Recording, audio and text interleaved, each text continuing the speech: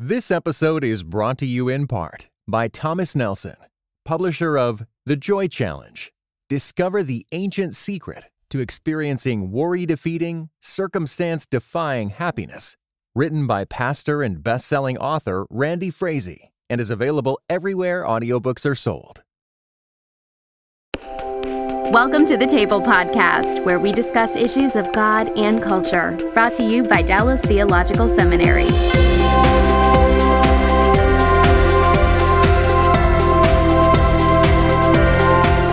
I'm Darrell Bock, Executive Director for Cultural Engagement at the Hendricks Center, and welcome to the table where we discuss issues of God and culture. And our topic today is sexuality in general. We've just completed a conference here at the seminary called Jerusalem Meets Vegas, which is our way of talking about a whole array of issues related to sexuality. And I have two very qualified people to discuss this topic with us. They're both veterans of foreign wars when it comes to the table. They've been here before and are back, and I'm sure we'll have them yet again. Mark Yarhouse is on my left. He holds the Hughes Endowed Chair and is professor of psychology at Regent University in Virginia Beach, Virginia. Thank you, Mark, for being a part of this. Thank you for having me. And then Stan Jones, who's provost and professor of psychology at Wheaton College, who actually had the privilege of launching our Table podcast as well as our Table chapels that we do at the seminary on the topic of same-sex issues. And he's here with us from Wheaton, and we thank you for being a part, Stan. Great to be back, Darrell. I'm going to just dive right in. Let's talk about sexuality in the church in general, and I'm going to start with a premise, and that is that if you say church and sex, okay, most people are going to go, that's negative. All I'm going to hear is the negative. All I'm going to hear is what we shouldn't do, that kind of thing. And we're probably a little guilty of that, if I can say that, in terms of the way we project ourselves. So my question is this, and I'll start with you, Mark. What's the positive side of the story, and how would you encourage the church to be more positive when it addresses issues of sexuality in our world? Mm-hmm. Well, I do think that for many people, their experience with talking about sex in church begins with the negative, the things that you're not supposed to do or the things we need you to avoid. But I think there's many reasons to think of a positive view of sexuality from the church. I mean, I think from creation, God designed us to be sexual beings and intended for sexual intimacy to be a gift, to people who are brought into marriage. And so it ends up, I think, just starting out of the creation story that this was something that was meant to be a very positive, good thing for people to delight in. But so much of our conversation ends up being around the areas that we have concern about. And Stan, as you think about this question and you think about building a foundation that talks about sex in a positive way, or maybe even properly theologically framed, how would you get us to think about this? I think Mark is exactly right to start at creation, and that I think that the church is oftentimes driven by the contemporary conversation. They're concerned about the direction that culture is taking us, and so the instinct is to resist and to protect, and it particularly gets expressed in the desire to protect children.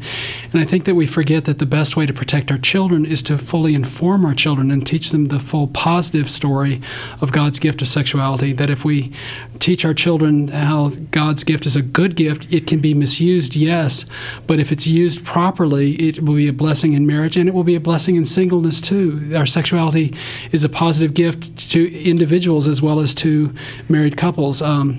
As individuals, it robs us of any illusion that we can be isolated, autonomous beings without needs for other people. Our sexuality is part of the basis by which we're drawn towards relationship, and that I think we all discover as matured adults that having sex doesn't end your needs for intimacy. It just points to something deeper that we want, and I think what we all ultimately want is a relationship with God. And so our sexuality is one of the ways in which God speaks to us, that we're not meant meant to be alone, both at a human level, but also in the relationship with God Himself.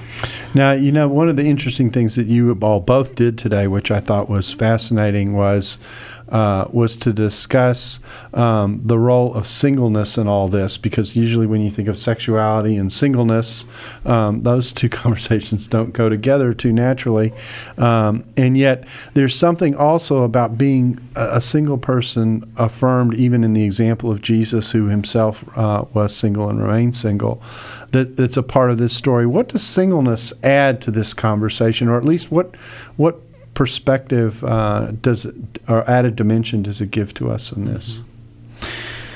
Well, I think part of our sexuality is the longing for completion in the other. And so Stan's point is that our sexuality points to transcendent reality and purposes. God wants intimacy with us. And so you can experience that at one level in marriage in terms of sexual intimacy and delighting in our sexuality in one way.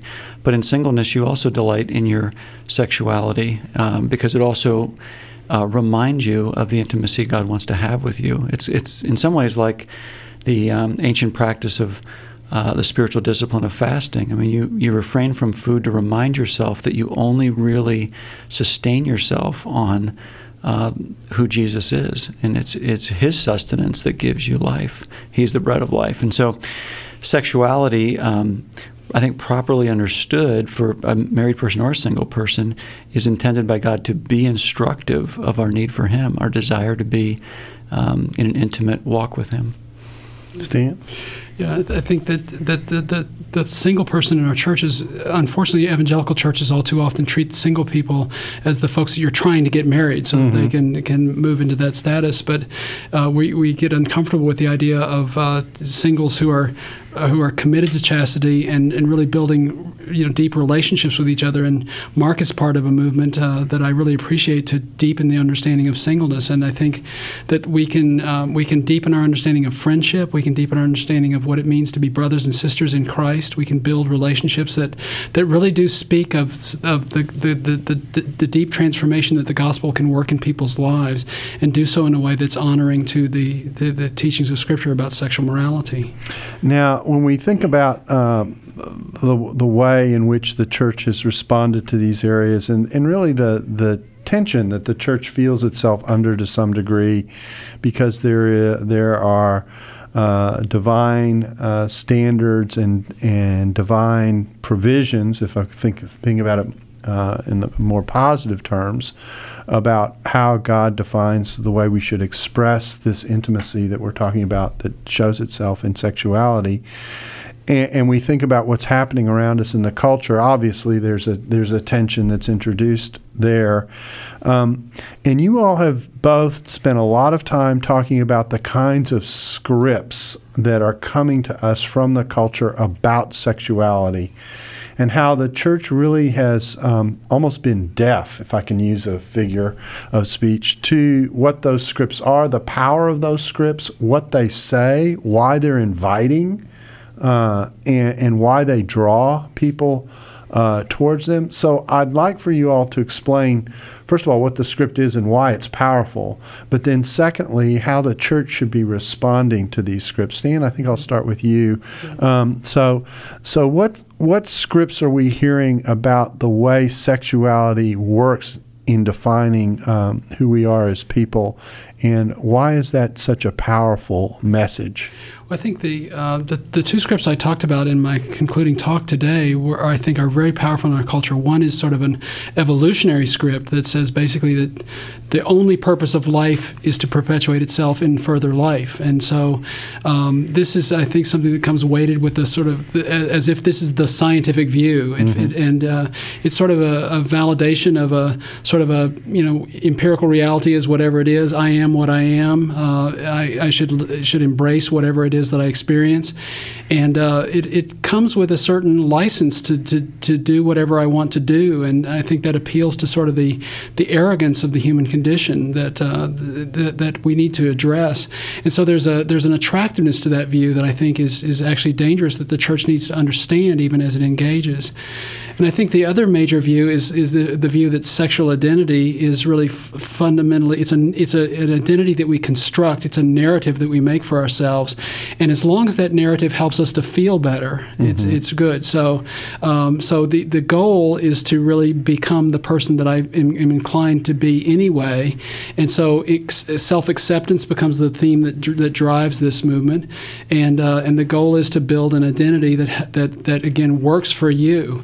And I think that in some parts of the church we're more influenced by what Christian Smith has called moralistic therapeutic deism, with the idea that God is just sort of there. He's a good God. He kind of loves us at a distance, and he just wants us to play nice, and everything will work out just fine. But the Christian message is really fundamentally different. The Christian message is that God sort of intruded into the world and is inviting people to come to true relationship with him. And to come to true relationship, we need to know how broken we are, but that we can be transformed. And so I think that the church, if it can figure out where people are stuck in their understanding of sexuality, what it is that they think their narrative about sexuality is doing, whether it's a sort of a hopeless evolutionary view that there's no ultimate purpose, or the narrative purpose of my sexual identity is all that there is, helping people to know that there's something more that you can get to through the person of Christ can give us hope for transformation. And I think that can be very if life powerful. doesn't make any sense and there's no real difference, then it really doesn't matter very much what I do with my life. But if there's some rhyme or reason to it, then that's a different kind of deal. Mark, I know you've stressed another element of this, other than the points that Stan has brought up, that have to do with the draw to community and an expression of that acceptance. I'd like to hear you draw that out a little bit, because I do think that's part of where the power of the script is. Yeah, I mean, I was just looking through the research we had done at what is so emotionally compelling about the mainstream gay community, and it seemed to be answering fundamental questions about two things that matter to all of us, which is these two things are identity and community. So who am I, and of what community am I a part? And so I think what draws people in is what I've referred to as a gay script, and I'm just kind of describing what I think. I don't think you're going to Google it and find a definition of it. But I do think it begins with the premise that that same-sex sexuality distinguishes types of people, that there are categorically different types of people by virtue of their pattern of sexual attraction, and that this same-sex sexuality is kind of central to your sense of who you are as a person. It's a core part of who you are. So it's at the center of your sense of self. And then when people come along and they evaluate, like, sexual behavior is right or wrong, or they try to impose a sexual ethic on a person, that script says, look, there's nothing here to judge. It's simply an expression of something fundamental to who you are. It's an expression of your identity. So your identity gives you the right to be there, and then the question is, and then alongside that comes an affirmation of people who say, not only have the right to be there, but it's a good thing to be where you are. Yeah, I think we end up at a place of self-actualization of your sexual identity, your sexuality. I think that's tremendously compelling emotionally. I think it's a script that snuck up on the church. I don't think the church saw that coming. I think the church was having a different kind of discussion in our culture, while this was, I think, developing and sort of took on a life of its own. It was developed as a culture, as a community, and I think you have young people, and really people of all ages, who would be drawn to that, particularly if the contrast in their local church is one that has not felt life-giving. So in one sense, the response to this is, I would take it, some kind of other compelling story, something that can, if I can use this term, challenge that understanding of the way of orienting your life. And I'm assuming that there is something out there that the church can do and say that addresses these issues in a different way, and yet hopefully supplies the kinds of things that either this does or cannot address. Would you say the church has such a story and such a place to take people? I think the church has the capacity to speak into this area, but we have struggled, and I think we've been satisfied with an ex-gay storyline that we believed that anybody who tried hard enough or had enough faith would be able to live into, that they would just become heterosexual, and that's what God's provision would mean for them. And that's a really delicate area right now within our larger cultural discussion. And I don't want to discourage people who believe that they should pursue something along those lines. But I think that most people who have gone down that path have not found it to be as satisfying as they hoped it would be. And it's been challenging for them. And so some part of what we hear back is, I don't know that what I get on the other side of that is the kind of healing or heterosexuality I thought I was going to get. And that doesn't mean there can't be some gains for that person. It also could mean that the person moves away from thinking and identifying themselves in one way, and they use different categories and language and structures. They discontinue a pattern of behavior that used to characterize them as a person, and now they're not doing that. For some people, it's going to be pursuing celibacy or other avenues. So I don't know that we've developed multiple storylines that feel as life-giving to somebody. And while all this is going on, it's all done under a magnifying glass of a larger cultural debate in which any of these storylines are being ridiculed in social media and elsewhere, so that it feels like there's not even the space to explore these possibilities, because anything other than living into a gay script feels like it's being marginalized. This episode is brought to you in part by Thomas Nelson, publisher of Grieve, Breathe, Receive. Finding a faith strong enough to hold us. Written and narrated by Pastor Steve Carter. Grieve, Breathe, Receive. Those 3 words became a profound mantra for Steve Carter during a season of deep healing, the kind that comes after painful trauma. Grieve, Breathe, Receive is available everywhere audiobooks are sold. Visit thomasnelson.com/audio to learn more. Yeah, I think that's actually a pretty important observation, that whether we're talking about the church's claim that the call is to go from being gay to becoming ex-gay, if I can just say it real simply and crisply, or the call is to accept this is who I am, and this is how I am drawn. This is how my attractions are drawn. But I'm going to live in a way that honors God and is celibate in the midst of that. Neither of those options is very welcome in the gay community, and is very much challenged, in some cases mocked as taking away something essential from the person. Is fair enough? Yeah, I mean, all of that is still under the authority of a moral vision that's imposed by the outside, and that's the sort of fundamental discussion that's happening in our culture at many levels. Is, will I submit myself to something that I believe resides outside of me, that I trust, that has a moral vision for how I should live my life? And I think there is something in just our fallenness that reacts to that. Like, I will not be subject to another, and yet the Christian says that's exactly who I am. I am subject to a king. And if I could add, I think that one of the things that Mark and I have heard in conversations with so many people is that there's such a sense among people who experience same-sex attraction that they are really the other. They're in a special class of brokenness. And I think that we need to really emphasize the universal, and Mark was doing exactly that at the end, emphasize the universal dimension of this, of the bigger story that we need to tell, and that is, it's a universal of that we are all broken. This is not me, the whole person, talking to the broken person experiencing same-sex attraction.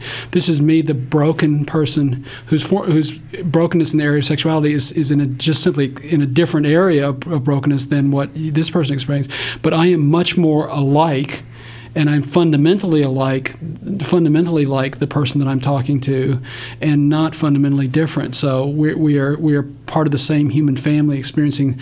We have the same fundamental gift of sexuality, and the brokenness I experience is just as profound as that person's brokenness, just expressed in different ways. I had a conversation with someone who was exactly in this area, and it was actually, we were contending as to whether the way in which the church should respond to the situation is to insist, if I can say it that way, that a gay be told to move to an ex-gay lifestyle and let God heal them. That was the actual language that was being used, versus the option of this, yes, I'm gay and I'm oriented this way, but I've chosen to be celibate. And I use this illustration to get at your shared brokenness picture, and that is to say, I'm a male. Males tend to have desires and lusts and that kind of thing.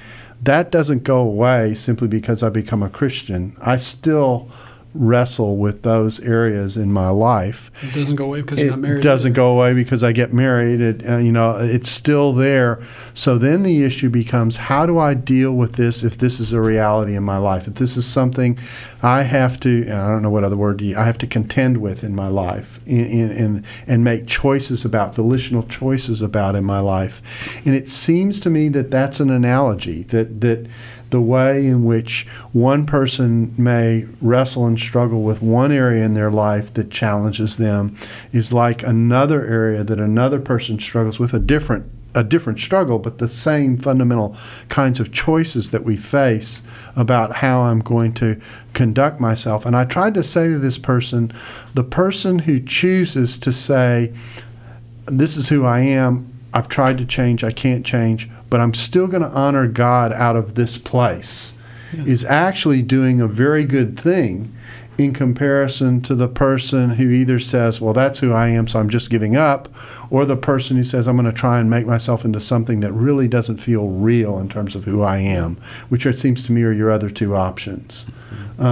Is that a helpful way to think about approaching this, or should we think about the gay person as kind of being in their own class? Yeah, I don't think I want to say that they're in their own class, but I do think we want to be sensitive to the fact that their set of challenges are different in important ways. Mm-hmm.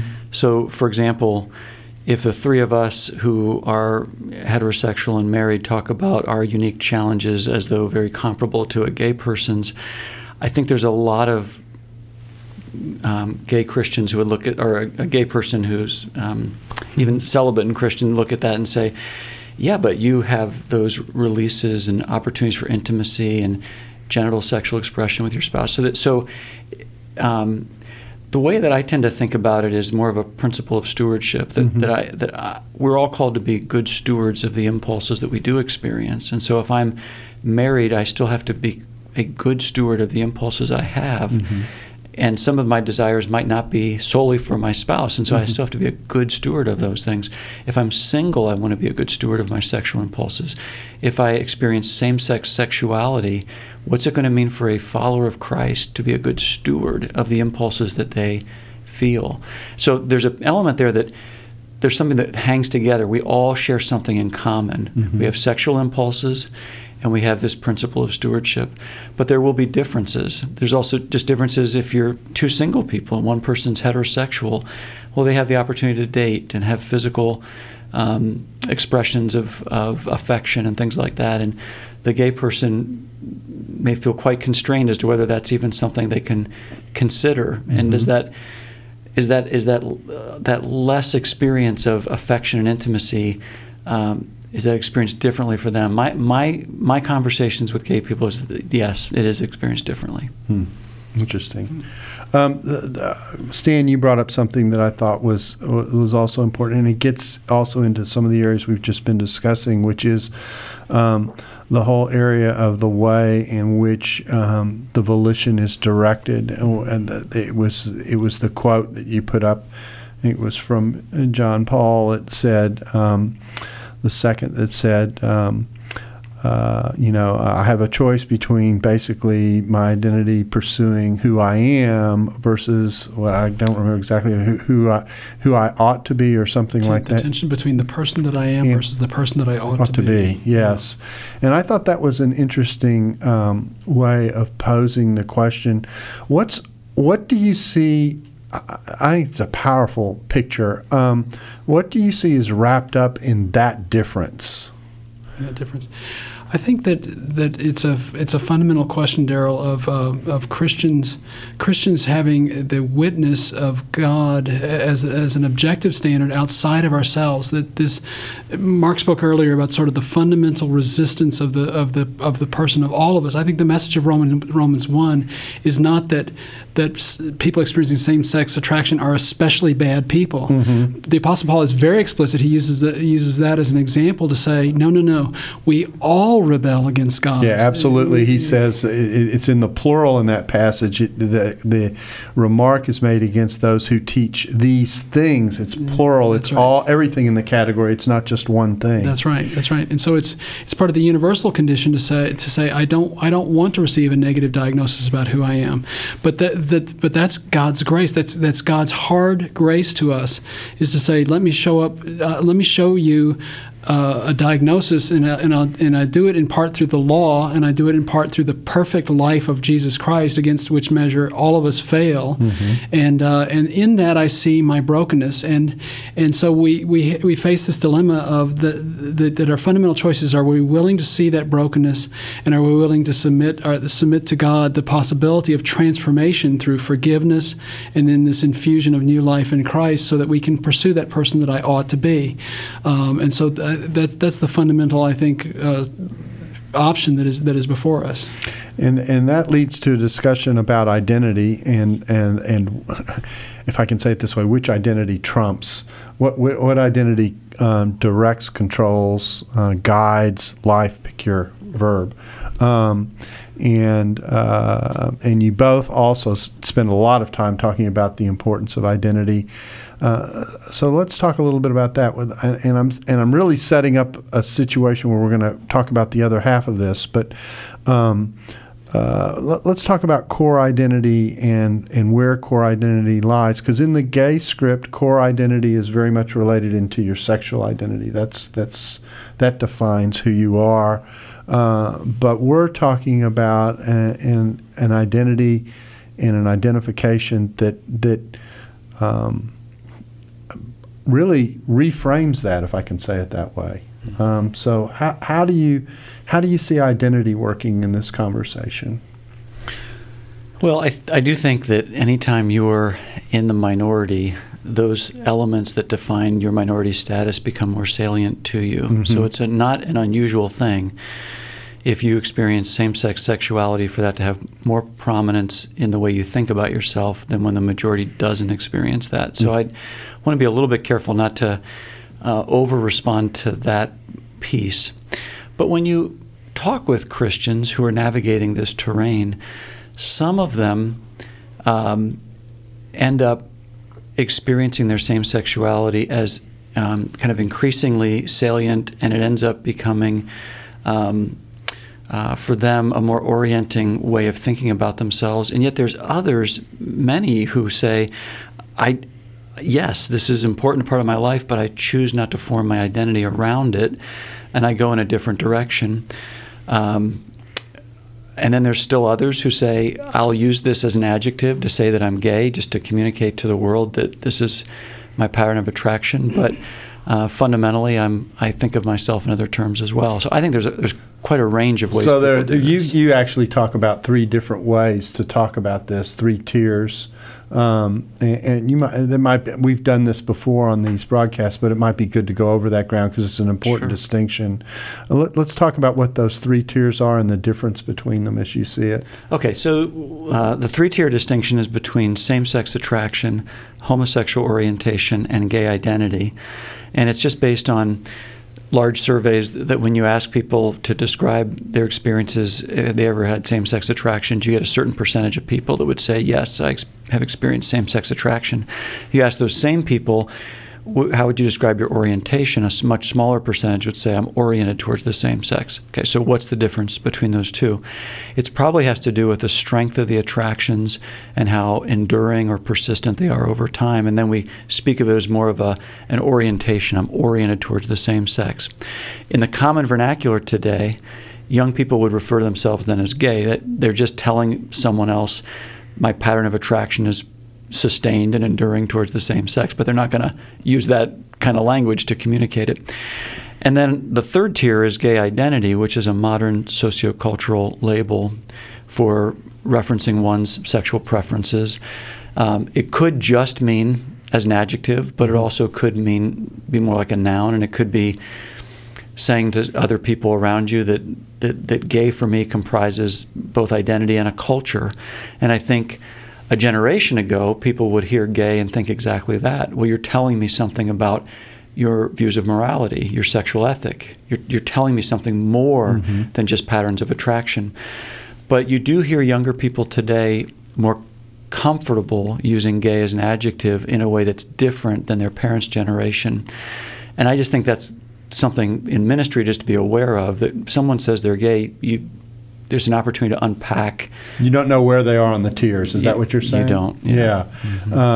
But another way of flipping it around is, so are you saying these are three different ways of talking about this, but it doesn't necessarily mean that one tier has a stronger type of identification than another, or is it a scale, in other words, or is it just three different ways to think about it?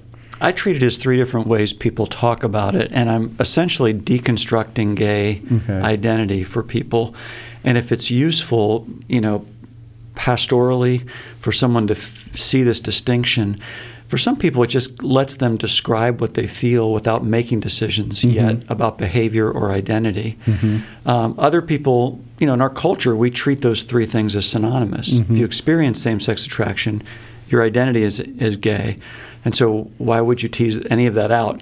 So I only use it in settings where the person's feeling like they need to explore that, or they feel like a conflict in that area, and it's useful for them to tease it apart and to say, well, I want to be honest about my same-sex sexuality, but I'm not sure I'm prepared to make decisions today about my behavior. I'm not sure I'm ready to make decisions today about my identity. And it gives them just that space that they need to kind of walk out where they want to go. And if they're a Christian, what they believe God is saying to them about how they should live their life, and so on and so forth.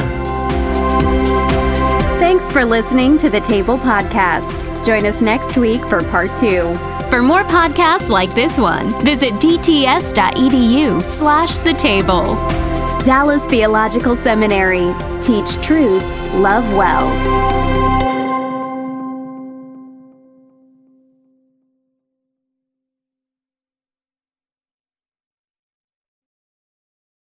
This episode was brought to you in part by the Areopagus Podcast. Two clergy of different traditions, Father Andrew Stephen Damick and Michael Landsman, discuss encounters of historic Christianity with other religious traditions. How do we engage with those who believe differently? Listen wherever you get your podcasts.